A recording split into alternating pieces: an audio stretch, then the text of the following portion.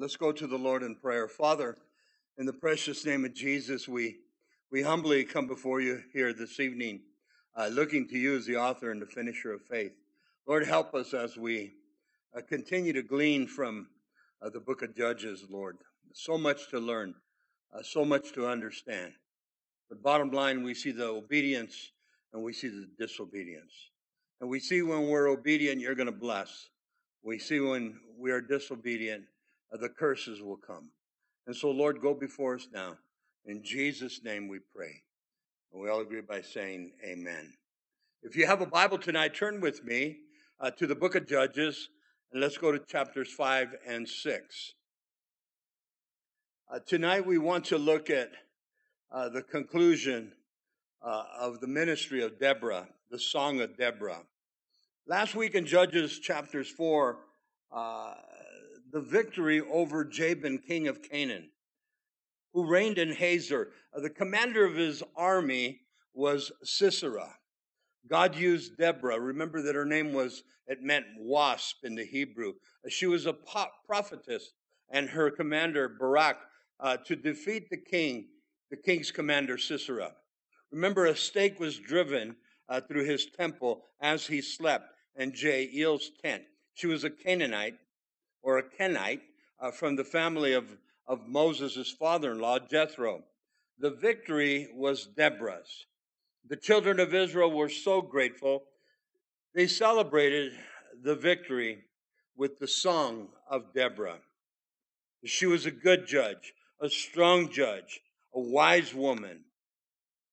At the end of the song, Israel had 40 years of rest in God through Deborah, this judge.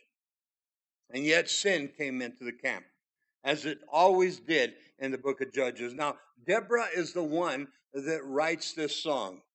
What is the purpose of this beautiful ode to Deborah, a song of Deborah, a very poetic song?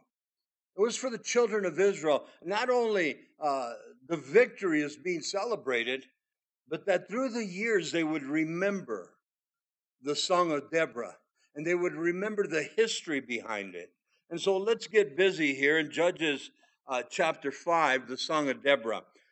Then Deborah and Barak, the son of Abinoam, sang on that day, saying, when leaders lead in Israel, when the people willingly offer themselves, bless the Lord. Notice the beautiful poetic song, giving God the glory. In verse 3 here, O kings, give ear, O princes. I, even I, will sing to the Lord. I will sing praises to the Lord God of Israel. Again, this song is beautiful. This song is about Deborah. This song is about her victory. But you'll notice that she always comes back and gives God the glory. And likewise for ourselves, no matter what God has us to do. And we're victorious. We're triumphant. And we have to give God the glory. People might come up and say thank you, but all the glory goes to God. And that's what Deborah's doing here. In verse 4, Lord, when you went out from Seir, you marched from the field of Edom. The earth trembled and the heavens poured. The clouds also poured water. The mountains gushed before the Lord. This Sinai before the Lord God of Israel. Again, just giving testimony of what God has done. In verse 6, in the days of Shamgar, the son of Anath, in the days of Jael, the highways were deserted, and the travelers walked along the byways. There was much fear in the time of Shamgar. Remember that he was the judge before Deborah. And so the travelers had to be very careful.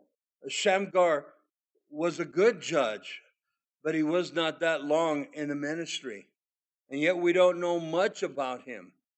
But I want you to see that there was fear in the hearts. Imagine traveling for ourselves. We go throughout our country, or we go up to El Paso, or we go back to Southern California. Imagine there being fear because the possibility of robbers, the possibility of, other countries or other people attacking. And so always remember this as a believer. In 1 John 4:18, it says, perfect love casts out all fear. Why was there fear? Fear comes when there's sin in the camp. Fear comes when there's disobedience. Fear comes when we're not doing the will of the Father. But perfect love casts out all fear. Look at verse 7. Village life ceased. It ceased in Israel until I, Deborah, arose, a mother in Israel. And even today, there are those that say the mother of Israel is Deborah because she was such a strong judge. She was a judge that listened to the voice of the Lord. She was a judge that brought peace to the land. But during the time of Shamgar and during the time of other judges, there was chaos. And again, why? Because of disobedience. Notice verse 8. They chose new gods, small g. Then there was war in the gates. Not a shield or a spear was seen among the 40,000 in Israel. God took away the swords. God took away the weaponry when Israel would go up against their enemies. I want you to remember this beautiful verse. In the book of Isaiah, chapter 54, in verse 17, the writer says, no weapon formed against you will ever prosper. If we're in Christ, if we're following the leads of Christ, if we're obeying the word of God from Genesis to Revelation, no weapon formed against you will ever prosper. The children of Israel were victorious when there was no sin in the camp. The children of Israel were victorious when they obeyed the voice of God, when they obeyed the laws of God. Last Saturday, we had a Men in Christ breakfast, and we shared that Satan has schemes, the wiles of the devil. It says that he'll cast fiery missiles towards you. When we speak of the wiles of the devil, it's the schemes of the devil. It's the tricks of the devil. He has many bags of tricks, and he knows which button to push, and he'll come against you. And again, no weapon formed against you will ever prosper. And there in Ephesians chapter 6, Paul encourages, and that's what we told the men, put on the full armor of God. Put on the full armor of God. And look at verse 9. My heart is with the rulers of Israel who who offered themselves willingly with the people. Bless the Lord. Those that saw the leadership, those that respected the leadership of Deborah. And again, you need to remind ourselves, she's a woman, obviously, and men didn't take kindly to follow the lead of a woman. But it's obvious there was no men to take the charge as a judge. And so Deborah was lifted up, not by man, but by the Lord. She says again, giving the glory to God, verse 9 at the conclusion, bless the Lord. In verse 10, speak, you who ride on the white donkeys, you who sit in judges' attire and who walk along the road. It's speaking about those in leadership, speaking of those that have position, those that think they're pompous sometimes because they've got this title. Be careful. In verse 11, far from the noise of the archers among the watering places, there they shall recount the righteous acts of the Lord, the righteous acts for his villagers in Israel. And then the people of the Lord shall go down to the gates. Here in the verse again shows us that the children of Israel in the time of Deborah, they had forsaken the Lord and then they came back. Sin will always do that. And so in the song, she reminds them. In verse 12, awake, awake, Deborah, awake, awake, sing a song, arise, Barak, and lead your captives away, O son of Abinoam. We're told what to do in Scripture, and we're to be obedient, and that's what Deborah is singing about. Then the survivors came down, and the people against the nobles. The Lord came down for me against the mighty. God went before Deborah. God went before her captain, Barak. Always remember to give God the glory. I love this. From Ephraim, in verse 14, from Ephraim, were those whose roots were in Amalek, after you, Benjamin, and your peoples. From Machir, rulers came down, and from Zebulun, those who bear the recruiter's staff. Look at the help that was made available. And so Deborah's recalling this help in the song. And the princes of Issachar, verse 15, were with Deborah. As Issachar, so was Barak sent into the valley under his command. Among the divisions of Reuben, there was great resolve of heart. There were divisions in the camp. Remember that the 12 tribes of Israel were scattered throughout the promised land. They all had their inheritance. But some were happy, some were not happy. And so there was divisions even in the tribe of Reuben, but they resolved and they came together. They came in unity. In Psalm 133, it says, "Behold how good and how pleasant it is for those that dwell in unity." God brings us to that place. We might have some different outlooks, but doctrine is doctrine. We might do something different here, that they might do something different at a Baptist church, but we look at doctrine. And so there's these differences, but it should not cause division. And so they came together in the time of Deborah. Look at verse 16 and 17. They go together. Why did you sit among the sheepfolds to hear the piping of the flocks? The divisions of Reuben have great searching of heart. Gilead. Now, Gilead speaks of the area where Gad would have gone. The Gadites, the tribe of Gad, stayed beyond the Jordan. And why did Dan remain on his ships? Asher continued at the seashore and stayed by his inlets. In her poetic song, she incorporates those tribes that did not help.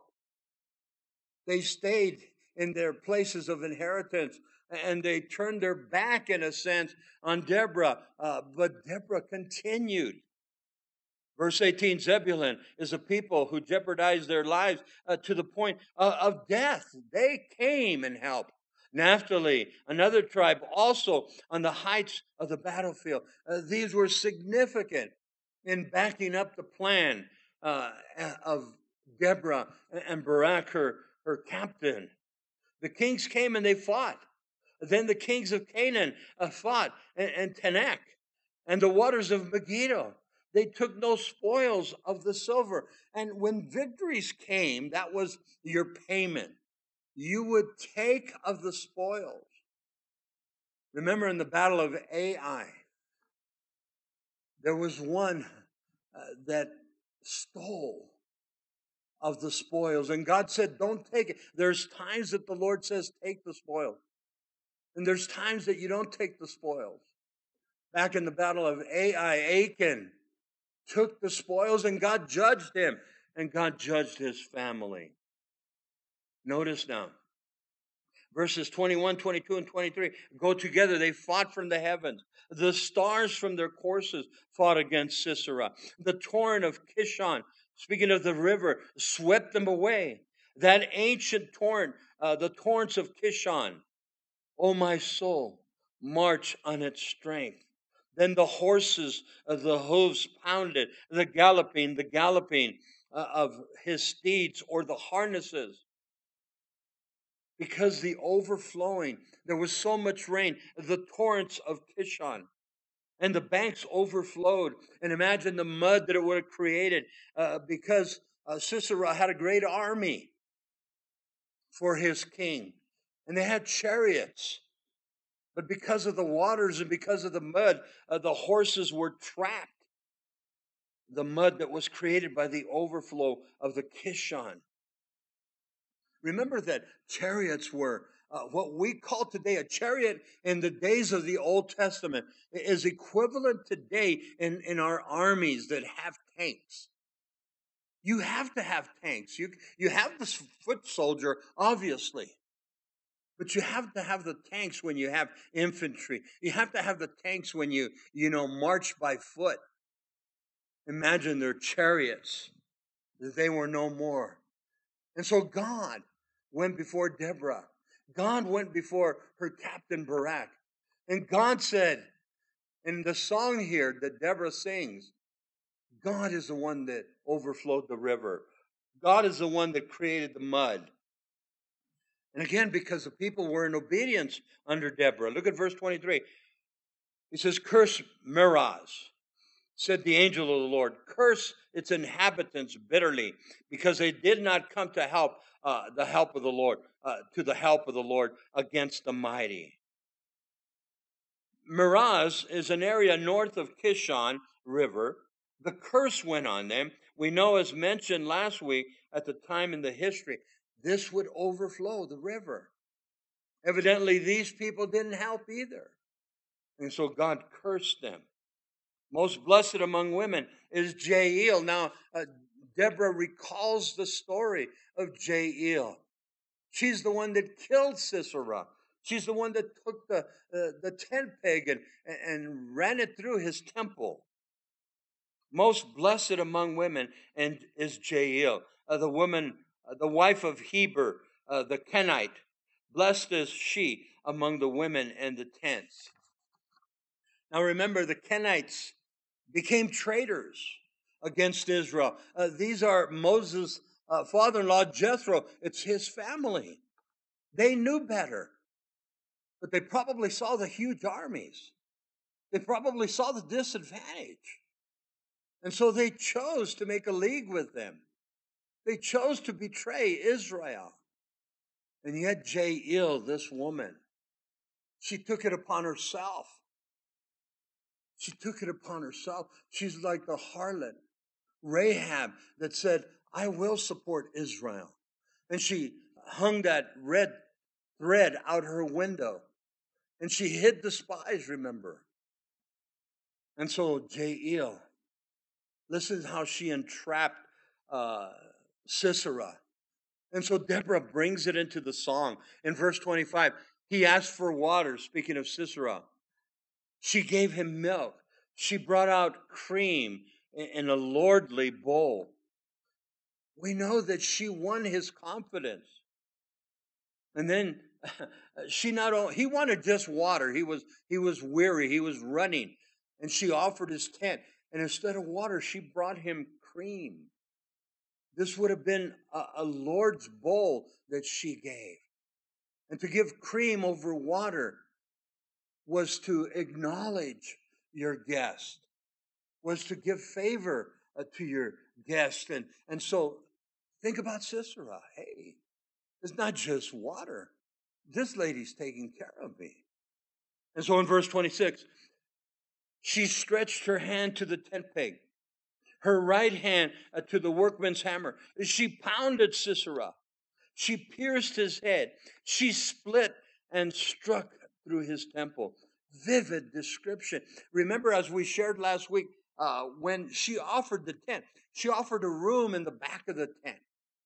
And she hid him and covered him after he partook of his meal, partook of the cream, of the milk and such. And then as he lay sleeping, she took advantage and took that tent peg and not only thrust it through, but pinned him to the ground. And notice that it says that, split him through. In verse 27, at her feet, he sank. Speaking of Sisera, he fell, he lay still. At her feet, he sank and he fell. Where he sank, there he fell dead. Here's the ballad of Deborah in the song, giving the glory to God what he did. How God used this woman, Jael. I like that Deborah did not forget her. Deborah singing the song, it could definitely be all about her, but she's mentioned Barak, her captain. And now she's mentioning Jael when her family had betrayed Israel. Look at verse 28. The mother of Sisera now. She looked through the window and she cried out through the lattice, "Why is his chariot so long in coming? Why tarry the clatter of his chariot?" His mother knew him. She knew he was a great captain. She knew he was a great warrior. She probably knew the children of Israel were a small army. Oh, this victory will be easy for my son. But now the time has elapsed. By now he should have come. I should have heard his chariots, the clanging of it. She probably would have be thinking, I should be hearing songs about my son. Notice verse 29.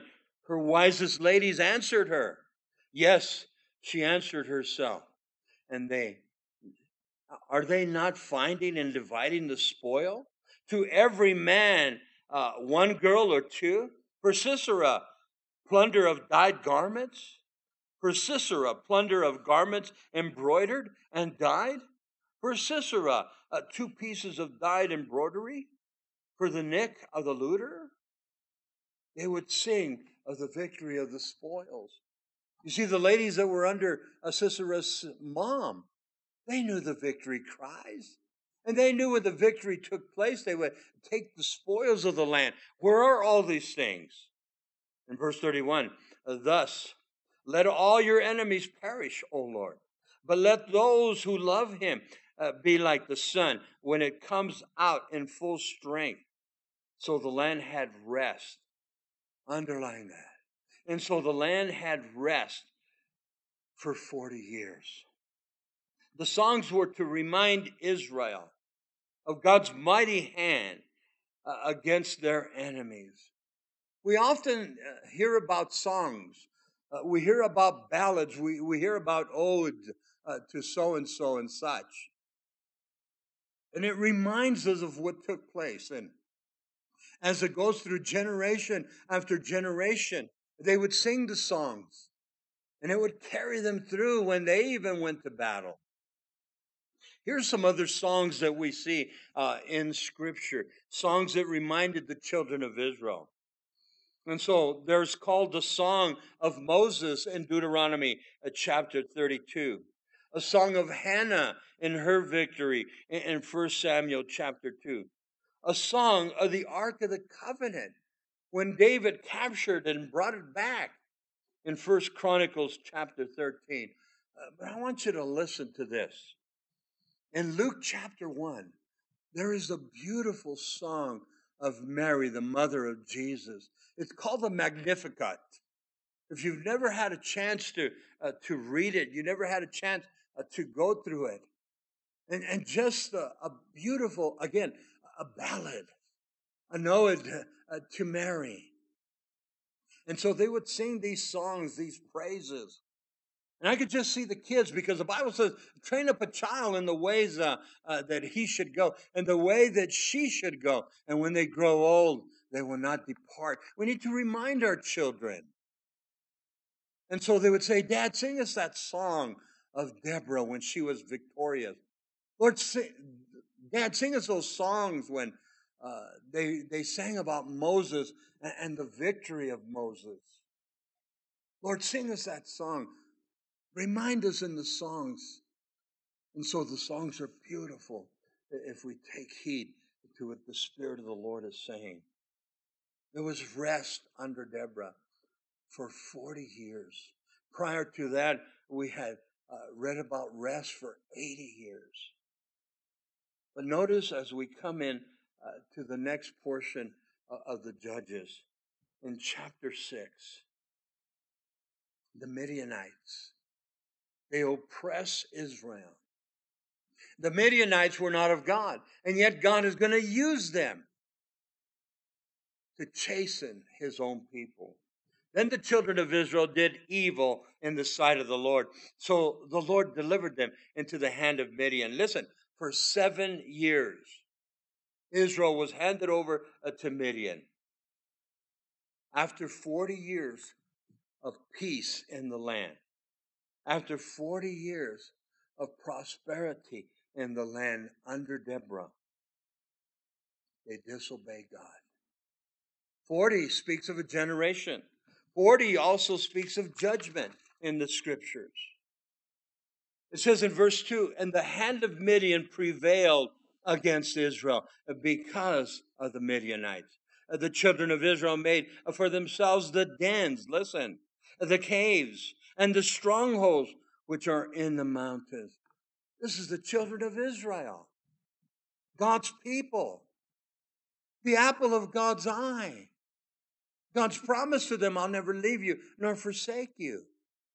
Now, the Midianites had brought such chaos to them, they hid in the caves, and you're going to see why. And even Gideon himself was found hiding in the threshing floor. There was fear.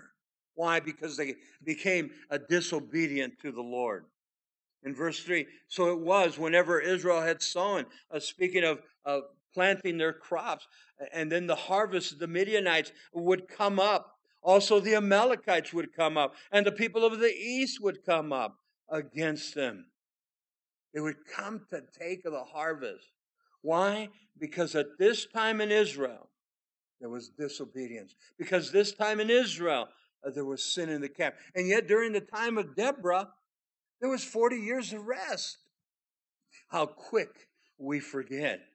And then we cry out and we say, God, why do you allow these things? Well, what is it that you're doing? How is your life? Was your life right during the time of Deborah? Yes. Well, is your life right now? No. And so sin begins to creep in. Remember, Paul warns to remove the leaven because a little bit of leaven will grow. A little bit of leaven will grow. It's obvious if you go to the doctor and you say, I've got this sore and it's in my hand, and you don't take care of it. It can become infected and gangrene can set in. And if you don't cut that off, then you will die. And that's the way sin is. Notice that they were being taken advantage of. In verse 4, then they would encamp against them and destroy the produce of the earth as far as Gaza, and leave no sustenance for Israel, neither sheep nor ox nor donkey. Now it's interesting as you study Israel and their triumph. God promised them the land of Canaan, the land of milk and honey. Gaza is the southernmost point along the Mediterranean Sea. When they had arrived in Gaza, they had gone through the land. They had gone through the land which God said was to be theirs. And now they're falling short to the Midianites. Fear sets in. They're hiding in the caves and the dens. You're going to find Gideon hiding in the threshing floor. Why? Because the enemies would come, not just the Midianites, the Amalekites and those from the east, and they would come and take the spoils. And they could not defend themselves because there was no power, no strength. Look at verse 5 now. And they would come up with their livestock and their tents, coming in numerous as the locusts. Both they and their camels were without number, and they would enter the land to destroy it. I mean, they punished Israel. Interesting to me that God allowed it to take place. Why? Because they were disobedient. Why? Because they began to worship foreign gods. Why? Because they were in sin. And so we read earlier, God handed them over to the Midianites. Notice where Israel found herself. Verse 6, so Israel was greatly impoverished because of the Midianites and the children of Israel. And finally, they cry out to the Lord. The word impoverished, they had been brought down to weakness, complete weakness, frailty. Another word to translate that they were impoverished, they were oppressed. They were oppressed. Let me tell you something. I believe it also brought on anxieties. I mean, they were a broken people. And rightfully so, Israel cried out to the Lord. I thank God it only took 7 years. But even through those 7 years, much judgment had come. Notice in verse 7 now. And it came to pass when the children of Israel cried out to the Lord because of the Midianites. We've often shared this, especially we've been going through the Old Testament. We have two choices when we're going through what we're going through. When God is chastening us, when God is calling us to the carpet, when God is saying, hey, your life is wrong, get right. And so we have two choices. We can either run to God or we can run from God. And in all reality at this time, they had run from God for the last 7 years. And in verse 8, and the Lord sent a prophet to the children of Israel, who said to them, thus saith the Lord God of Israel, I brought you up from Egypt, and I brought you up out of the house of bondage. This is the word of the Lord being brought to them by the prophet. Were they so quick to forget the victories in Deborah? Were they so quick to forget the victories in Joshua? Were they so quick to forget the victories in Moses? Through Moses, what God did for 40 years in the wilderness, did they forget that their forefathers had cried out to the Lord, send us a deliverer? The taskmasters are too great. Over 400 years of bondage in Egypt. And so God sends a prophet. Do we need a prophet today? There are those that might call themselves prophets of God. In all reality, why do we need a prophet when we have the Word of God? When we have our 66 books, when we have from Genesis to Revelation, when we have 39 Old Testament, and we have 27 New Testaments. I'm very leery when somebody comes up and says, thus saith the Lord. And if it's not in Scripture, I'm going to put it to the test. Is this guy for real? Is this girl for real? Is it of the Lord? Is it of their flesh? You have to be very careful. The Bible says to test the spirit to see if they are of the Lord. But it's interesting that the prophet came to deliver God's message. Did you forget the oppression in Egypt of your forefathers? Did they forget the 400 years of bondage? Did they forget the victories in the Red Sea? Did they forget the pillar of fire by night? The cloud by day? I mean, how could you skip the story of manna in the desert? God provided manna every day. And when they complained, we want meat, God sent them quail. So much that it came through their nostrils. But we're so quick to forget what God brought us through. I think sometimes we need to evaluate. Sometimes we need to go back. Sometimes we can catch ourselves murmuring and complaining. And sometimes we need to go back to where we used to be. Sometimes we need to take ourselves back to our BC days and how we finally cried out to the Lord and how He has brought us from the affliction of the world. This was the children of Israel. In verse 10, also I said to you, I am the Lord your God. Do not fear the gods of the Amorites. Notice it's a small g, in whose land you dwell, but you have not obeyed my voice. Why has judgment come? Why were you handed over to the Midianites? Notice what it says, but you have not obeyed my voice. You see, church, there's no fear in God. Fear is of the flesh, or fear is of the devil. But perfect love casts out all fear. And disobedience will bring fear. Worshipping foreign gods can bring fear. Especially when you belong to the Lord. Especially when you committed your life to God. Especially the children of Israel. When they knew beyond a shadow of a doubt, they were the apple of God's eye. Did you so quick to forget? And so now we come into verse 11, the fifth judge, and this is Gideon. I want you to see his Hebrew name. Basically, it means warrior. And yet you're going to see how this warrior of God, this man of valor, they're going to call him, he was hiding himself in the dens. He was fearful also. Look at verse 11. Now the angel of the Lord, I believe this is a Christophany, or this is a theophany of Christ, or theophany of God in the Old Testament. We often see this. Do not fear the gods of the Amorites. The angel of the Lord came and sat under the terebinth tree, which was in Ophrah, which belonged to Joash the Abizarite, while his son Gideon, listen, he threshed wheat in the wine presses in order to hide it from the Midianites.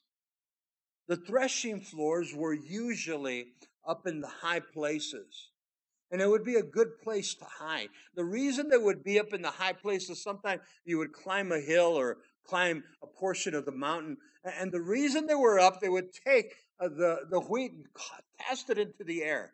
And the winds would be up there, and the winds would take the chaff. And so Gideon was using it as a hiding place. And at the same time, trying to save some of the wheat because they had nothing. The Midianites, the Amalekites, and the people of the east would come and they would take. But I like this, that the prophet of the Lord, now we already seen the prophet of the Lord earlier. They don't mention who the prophet of the Lord is, but the prophet came to exhort. The prophet would also come to teach. The prophet would also come to warn. But then the angel of the Lord came, listen, to give instructions. A theophany of God in the time of the Old Testament, a Christophany of Christ in the Old Testament. We see that. Notice now in verse 12, and the angel of the Lord appeared to him and said to him, the Lord is with you. This is Gideon, the warrior. He says, the Lord is with you, mighty man of valor. But this mighty man of valor is hiding in the threshing floor. This mighty man of valor has fear in his heart towards the Midianites. The word that is used here in the Hebrew, O mighty man of valor, the Hebrew speaks of a powerful warrior of strength, because Gideon's name means warrior. Then mighty man of valor, man of strength, man of virtue, man of integrity. And yet he's hiding in the threshing floor. Verse 13, Gideon said to him, oh my Lord, if the Lord is with us, why then has all this happened to us? He's asking a good question. And where are all his miracles, which our fathers told us about? Did not the Lord bring us up from Egypt? But now the Lord has forsaken us and delivered us into the hand of the Midianite. We see no mention of Gideon saying sin. No mention of Gideon saying disobedience. All we hear is, why has the Lord done this to me? When we receive communion in 1 Corinthians chapter 11, that whole portion, and then Paul speaks about that when the Lord broke bread with his disciples, speaks about the Last Supper. He took the bread, he broke it. Take this, do this in remembrance of me. He took the cup. He says, take this, do this in remembrance of me. He's showing us the bread, which represents his body. He's showing us the cup, which represents his blood. But if you continue to study in 1 Corinthians chapter 11, Paul says there needs to be examination of your own heart before you come to the communion table. So here's judgments. They're coming. Gideon, have you taken time to examine your own heart? Have you taken time to examine the hearts of your own family? Because that's exactly what was going on. But we always do exactly this. Lord, why have you forsaken us? What have we done? yet you're in disobedience, yet you're worshiping foreign gods. When you think about Gideon, just like anybody else, he did not see the sin. In verse 14, then the Lord turned to him and said, go in this might of yours. I placed a calling on you, and you shall save Israel from the hand of the Midianites. Have I not sent you? You go in God's strength, Gideon.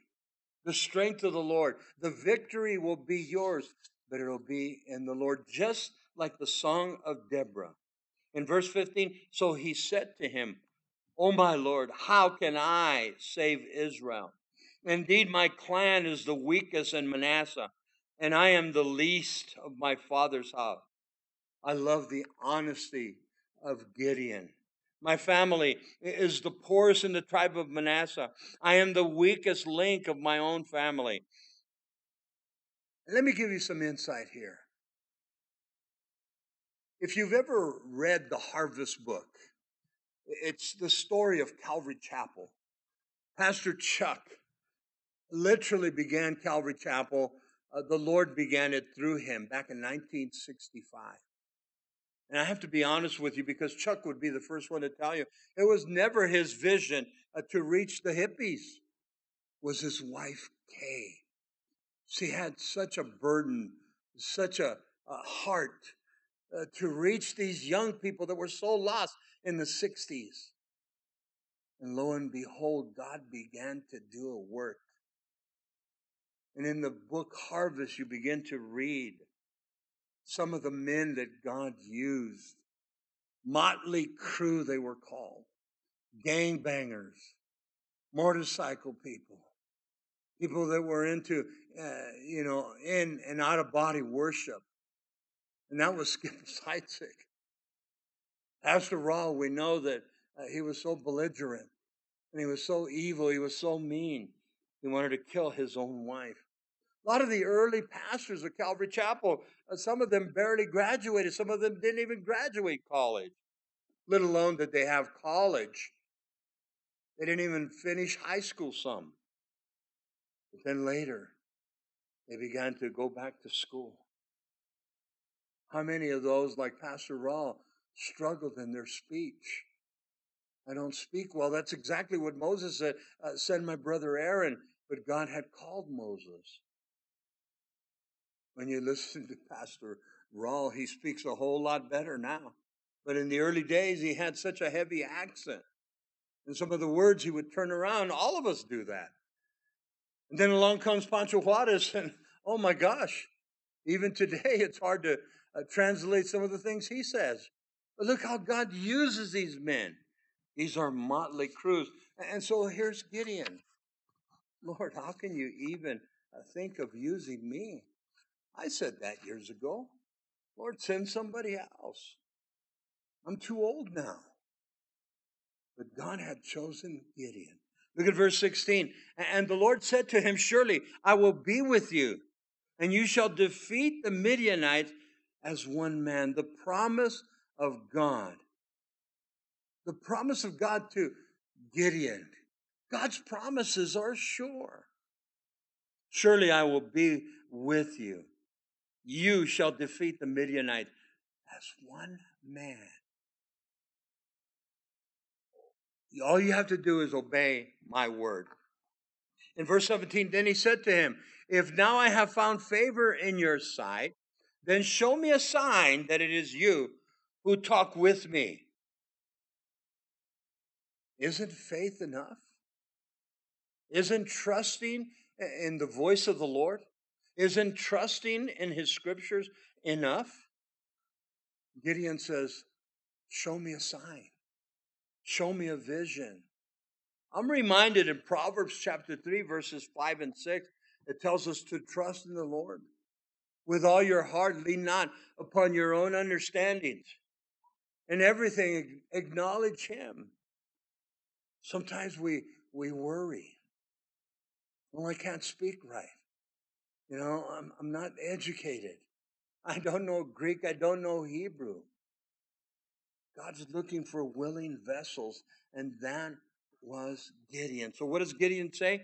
Verse 17, if now I have found favor in your sight, then show me through a sign that it's you that's talking with me. And again, isn't faith enough? Look at verse 18. Do not depart from here. Gideon says, I pray until I come to you and bring out an offering and set it before you. And he said, I will wait. The angel of the Lord said, I will wait until you come back. I like the hospitality here, Middle Eastern. Don't leave until I prepare something for you. I want to prepare something for you. And he does. So Gideon went in and prepared a young goat, unleavened bread, and an ephah of flour. The meat he put in a basket, and he put the broth in a pot, and he brought them out to him under the terebinth tree and presented them. Again, the hospitality in Israel. And so a stranger would come. And this is the angel of the Lord. And, Gideon, he's trying to appease him, or he's trying to be hospitable to him. And generally, they would lay out, the cakes of bread, lay out the olive oil, lay out some figs and some wine and some pomegranates, whatever it might be. The situation here, he brought meat. There'd be other times they could easily bring a piece of fish. But notice, in verse 20, I love this. The angel of God said to him, take the meat and the unleavened bread and lay them on this rock and pour out the broth. And he did so. He was obedient. Then the angel of the Lord put out the end of the staff that was in his hand and touched the meat and the unleavened bread. And the fire arose up out of the rock and consumed the meat and the unleavened bread. And the angel of the Lord departed out of the sight. He desired a sacrifice. He wasn't hungry. He wasn't famished. He wasn't thirsty. He desired a sacrifice. He desired a sacrifice. And he consumed the sacrifice. Look at verse 22. Now Gideon perceived. The light bulb went on. Gideon perceived that he was the angel of the Lord. So Gideon said, alas, O Lord God, for I have seen the angel of the Lord face to face. He recognized that the visitation was divine. He recognized that the vision was deity. He recognized it was from the throne of God. Was it a Christophany of Jesus in the Old Testament? Or was it a theophany of God in the Old Testament? Then the Lord said, look at verse 23, said to him, peace be with you. Do not fear. How many times do we have to be reminded? Peace be with you. Do not fear. And this had to have been in Gideon's heart. So he says, you shall not die. Sometimes we have to be reminded. When Mary and I came out here, and, we went through all the pains and we went through all the struggles and much prayer. We did a lot of fasting. There was a lot of vision. There was a lot of dreams. There was a lot of people encouraging us. And there was a lot of other people discouraging us. And God said, go. God said, go, and that he was going to take care of us. And some of the first couple of years, in fact, the first 5 years, we struggled so much. And I mean, having to get into food line, having to get into butter line, and this was tough. I never did that in Southern California. I always worked. I couldn't find work here. Unemployment, we had to literally live on it. And there was times in my prayer, Lord, do you know what's going on in our lives? Lord, my children, Lord, my wife. And there was times that I even said to God, I still remember, Lord, did you bring us out here to die? And so that's Gideon. And so the Lord said to him, peace be with you. Do not fear. Perfect love casts out all fear again. 1 John 4:18. Then he says, you shall not die. What's the promise that God gave to Abraham, to Isaac, to Jacob? What's the promise that he gave to Joseph. This is a promise that he gave to Joshua. The promise that he gave to Moses. I will never leave you nor forsake you. It's the same promise he's given to us, church. Look at verse 24. So Gideon built an altar there to the Lord and called it, the Lord is peace. So to this day, it is still in Ophrah, the Abiezrites. Yahweh is shalom. That's what he called the place. Yahweh is shalom, the God of peace. In verse 25, now it came to pass the same night that the Lord said to him, take your father's young bull, the second bull of 7 years old, and tear down the altars. What was the problem? The altars of Baal worship that your father has, and cut them down. Listen, cut down the wooden images that is besides it. The groves, remember we shared that? They would take the portions of the bottoms of the tree and they would carve out their gods. Well, I want you to take those down. I want you to use it. Watch what happens now. In verse 26, and build an altar to the Lord your God on the top of this rock in the proper arrangement, and take the second bull now and offer a burnt sacrifice with the wood and the images which you shall cut down. They tore down the altars of Baal. They took the wood of the carvings of Baal worship. And now make this sacrifice. Make this sacrifice. I like that. So Gideon took 10 men, verse 27, from among his servants and did as the Lord had said to him. But because he feared his father's household and the men of the city too much to do this by day, it says that Gideon did it by night. I'm reminded back in the Gospel of John, chapter 3, when Nicodemus, a ruler of the Jews, he came to Jesus. The Bible says he came at night. He came at night. Why? He was a religious Jew. I believe he belonged to the Sanhedrin. He came by night because he feared his peers. But Jesus didn't chastise him for it.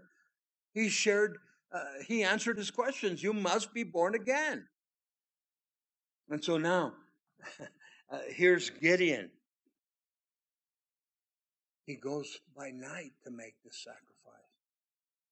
And Gideon does, obedient to the angel of the Lord. Gideon destroys the altars of Baal. Remember, his name is warrior in the Hebrew. In verse 28, and when the men of the city arose early in the morning, there was the altar of Baal torn down, and the wooden images that was beside it was cut down. These were the groves we spoke of last week. And the second bull was being offered on the altar which had been built. Gideon took care of business. Gideon is obedient. And remember this is his dad's altar. His dad was worshiping a foreign god. His dad was worshiping Baal. Notice now in verse 29. So they said to one another, who has done this thing? And when they had inquired and asked, they said, Gideon, the son of Joash, has done this thing. Oh, they're quick. They are quick to point the finger. And they're hoping that Joash chastens his own son. In verse 30, then the men of the city said to Joash, bring out your son, that he may die, because he has torn down the altar of Baal, and because he has cut down the groves or the wooden images that were beside it. These men were Israelites. Didn't they know the scriptures? Didn't they not know the Lord detests idol worship? Exodus chapter 20, it was part of the Ten Commandments. As you study the lifestyle during this time, when they worshiped these foreign gods, many times there was sexual activity concerning these sexual gods. And the prostitutes would run back and forth. And so these men of the city, they like their pleasures. Who has destroyed these gods? Who has destroyed this Baal worship? When we go back to Exodus, Moses is up in the mountain. He's receiving the instructions from the Lord. And the people that are down at the valley waiting for Moses, but Moses took a long time. And they began to worship the golden calf that they knew in Egypt. And when Moses comes down the hill at the foot of the mountain, Joshua is waiting. He says, there's merriment down at the camp. And Moses already knew that merriment is not of the Lord. They were having sexual relationships. And so this was the situation here. And so when the foreign gods would be worshipped, they would incorporate sexuality and the pleasures, lasciviousness, etc. But you have to respect, finally. God said to Gideon, I will be with you. He was fearful of his dad. But look at verse 31. But Joash said to all who stood against him, would you plead for Baal? I believe the Spirit of the Lord has spoken to Gideon's dad now. Would you save him? Look at the mockery that he's saying. And let the one who would plead for him be put to death by morning. If he is a god, small g, let him plead for himself, because his altar has been torn down. God has spoken to Gideon. But now God is speaking to Gideon's dad, Joash. Notice in verse 32, therefore, on that day he called him Jerubbaal, saying, let Baal lead against him, because he had torn down his altar. The name Jerubbaal in the Hebrew, let Baal plead for himself. I'm reminded of the story. If you've never read it, you've never studied it, you need to go back to 1 Kings chapter 18. Moses came against the foreign gods. Moses came against a foreign priest. And Moses killed over 400. But before he did that, he said, go ahead and build an altar to your God. Go ahead and bring your priest. Bring your prophets. And let them make worship. And let them call down fire. And they tried every which way. Remember, the sacrifice and all the wood was soaked in water. And Elijah became a little testy. Elijah became a little belligerent. Elijah became a little sarcastic. Hey, cut yourself. And they began to cut themselves. As their custom was, cut yourself more. Scream louder. Call on your God. And in fact, when you study the story, Elijah says, hey, in sarcasm, maybe he's asleep. Or maybe he's busy. Maybe he's in the bathroom. That's the translation when you see it. And we know that when they could not prevail, Elijah prayed. And he prayed. And he gave glory to God. And the consuming fire came. And not only took up the sacrifice and all the burnt wood, but also the stones. Consumed it totally. And then Elijah went ahead. And the prophets, the 400 prophets, had to die. In verse 33, then the Midianites and the Amalekites, the people of the east, gathered together, and they crossed over and encamped in the valley of Jezreel. This is also called the valley of Megiddo. We're going to study next week. Over 132,000 Midianites died at the hand of God. O mighty man of valor. Gideon would be used tremendously. But let's finish this off now. We have a little bit more to go. But the Spirit of the Lord came upon Gideon, verse 34. Then he blew the trumpet, and the Abiezrites gathered behind him. And he sent messengers throughout all Manasseh, who also gathered behind him, who also sent messengers to Asher, to Zebulun, and to Naphtali. These are other tribes of the children of Israel. And they came up to meet him, preparing for the battle. Had they heard what Gideon had done? But they're ready to follow now. You have to respect Gideon. I've put fleeces before the Lord. Some of you have put fleeces before the Lord. I shared with you last week how, I cast lots because I didn't know how else to get an answer from God. But notice what he does here, the sign of the fleece. A fleece was a coat of wool shorn from the sheep. Notice now, so verse 36, so Gideon said to God, if you will save Israel by my hand, as you have said, look, I shall put a fleece of wool on the threshing floor. If there is dew on the fleece only, and it is dry on all the ground, then I shall know that you will save Israel by my hand, as you have said. This would be done overnight. Now we have to ask this question: do fleeces work today? Do casting of lots work today? These are the questions we asked on Sunday. Look at verse 38. And it was so, when he rose up early in the morning the next day, he squeezed the fleece together, and he wrung the dew out of the fleece, and a bowl full of water came forth. God did exactly what Gideon had requested. God did exactly what Gideon had requested. But notice what takes place. In verse 39, then Gideon said to God, do not be angry with me, but let me speak just once more. Let me test, I pray, just one more with this fleece.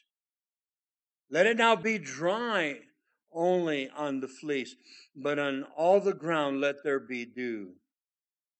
God was working with Gideon because he's the mighty man of valor? No, because God had put a call on this man.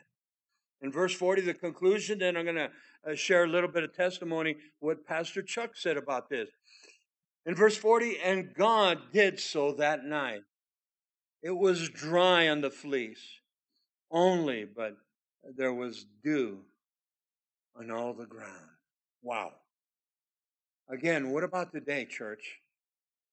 I shared Sunday, I needed to know if to move my family 850 miles to a place that my wife and I had never come. We knew about New Mexico, but we had never been here. We had to trust in the Lord. It's not as easy as you think. And so I cast lots by placing the 20 names in the box, and the third time, God pulled out Las Cruces, New Mexico. We scrambled together about $7,000. Back then, it was a lot of money. 1982. It's still a lot of money today. And we went through that money quickly. But look what God has done in the last 32 plus years. Concerning fleeces and concerning lots, Pastor Chuck, in speaking about putting out a fleece for God to answer, let me read this to you. People seek to discern the voice of God by offering up a fleece before the Lord. They are looking to see if it's truly God speaking to their heart.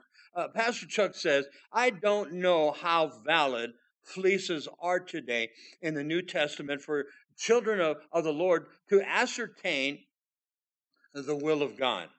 In the Old Testament, he goes on, the place of placing a fleece, that is, before the Lord, or casting of lots before the high priest, where it was a yes or a no answer from God.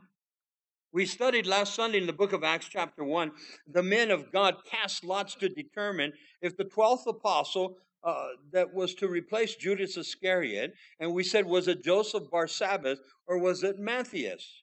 We know that we shared on Sunday the lot fell upon Matthias.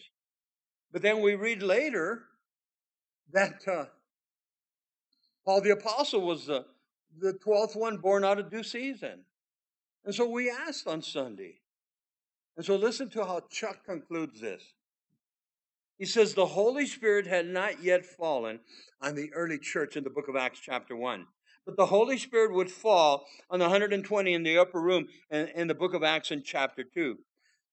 We do not read, after Acts chapter 1, the use of fleeces or the casting of lots in the New Testament. But in the book of Acts, in chapter 2, the total and complete reliance upon the Holy Spirit. The Bible says that the Holy Spirit will lead you and guide you into all truth. The Bible says that the Holy Spirit will bring all things to your remembrance. And so our reliance upon the Holy Spirit. Gideon still has more to do. Gideon has more trust that he has to do in the Lord.